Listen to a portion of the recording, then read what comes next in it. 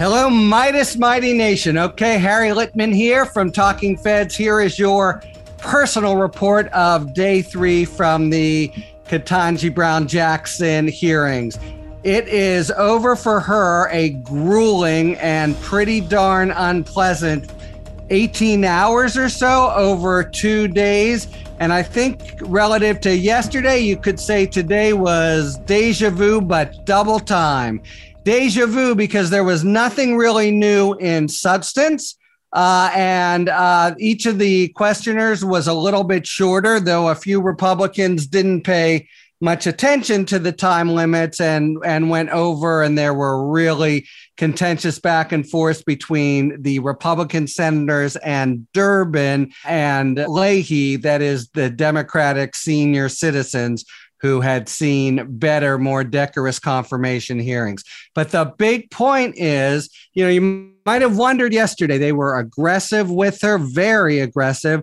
And she came out very well, as I suggested. Would they double down, or would they kind of try to go a little bit lighter, more gentle, but make the same points? Answer, they doubled down and redoubled down. It was probably the most browbeating, obnoxious, arrogant treatment of a Supreme Court nominee, someone who's likely soon to be a justice in history. And it certainly wasn't a good look that she's the first African-American woman. But for whatever reason, the people who are there for their presidential ambitions and looking to their own base, Senators Cruz, Graham, Hawley in particular, made the decision. They hadn't really drawn blood yesterday, and so they went, raw red meat this time.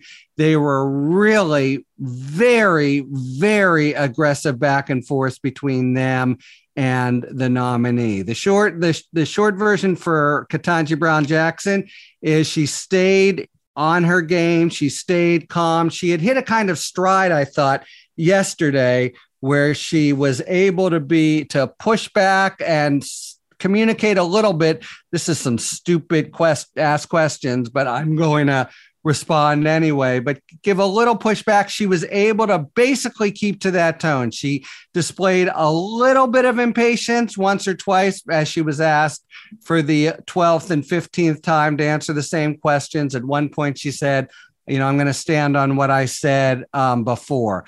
But kind of stunning exchanges with Lindsey Graham, who I thought yesterday might be in play, but I think is now a lost cause for her, and Ted Cruz, who asked questions and then just brazenly interrupted, just wouldn't let her get a word out, and just basically were trying to bully her and just get out their talking points. So it was clear that this had nothing to do with her qualifications and, nothing to do with how they looked to 80% of the country. But this was a play to the base. They made the decision. They know probably better than we do that getting these red meat talking points out was more important.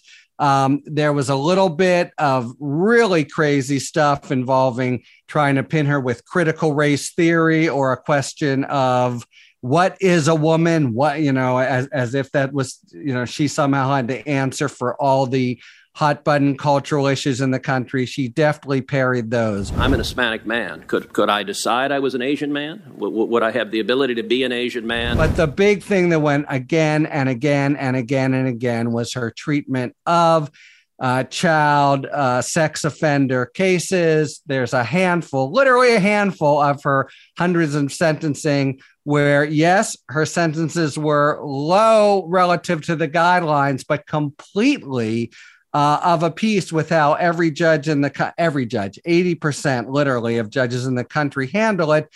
And a unanimous sentencing commission handles it, which is 3 Republicans, 4 Democrats, because the guidelines were written for a pre-internet age. And now we're in an age where somebody can acquire many images in 15 seconds. At one point, Lindsey Graham, she tried to explain this. Lindsey Graham screamed at her.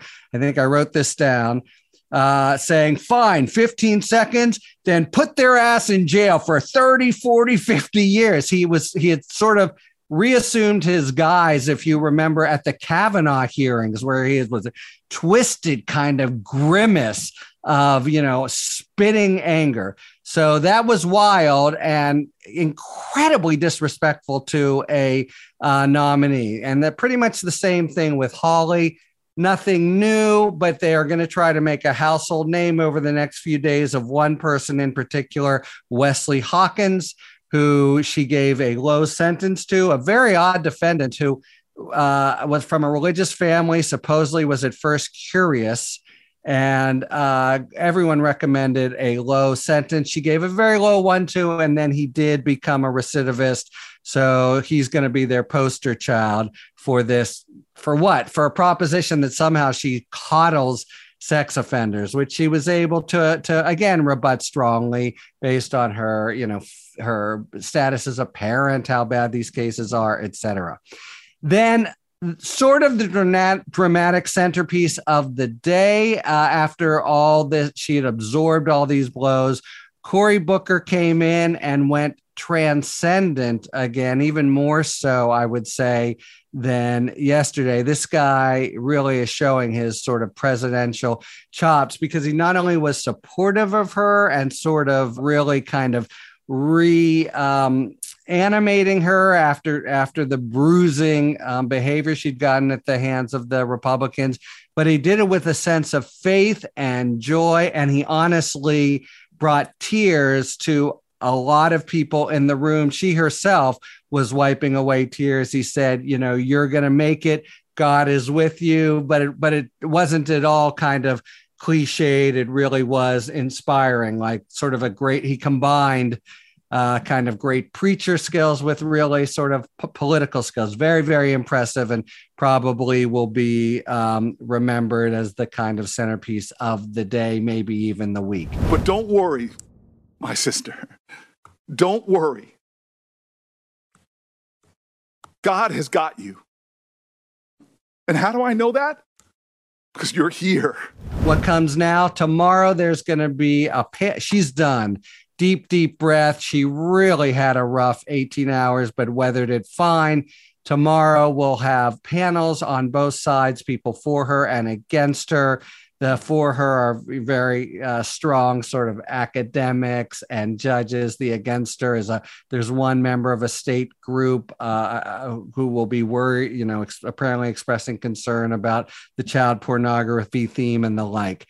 The sort of big point now, I'll end by briefly saying it's apparent that the last stand of the Republicans is to put huge pressure on the Democrats' old buddy, Joe Manchin, who has, betrayed them more than once, but has never gone off for a Biden judicial nominee. Seems very unlikely here, but they're trying to really saddle him with, somehow himself being soft on child pornography or whatever if he doesn't vote against her. So a lot of pressure on him. Then on the other hand, Mitt Romney has said he's going to meet with her and make up his mind. Same with Collins and Murkowski, who voted for her before. Tom Tillis praised her actually in the committee. I personally think she's, much more likely to get a few Republicans than have it be 50-50. But they're going to make one final emotional sort of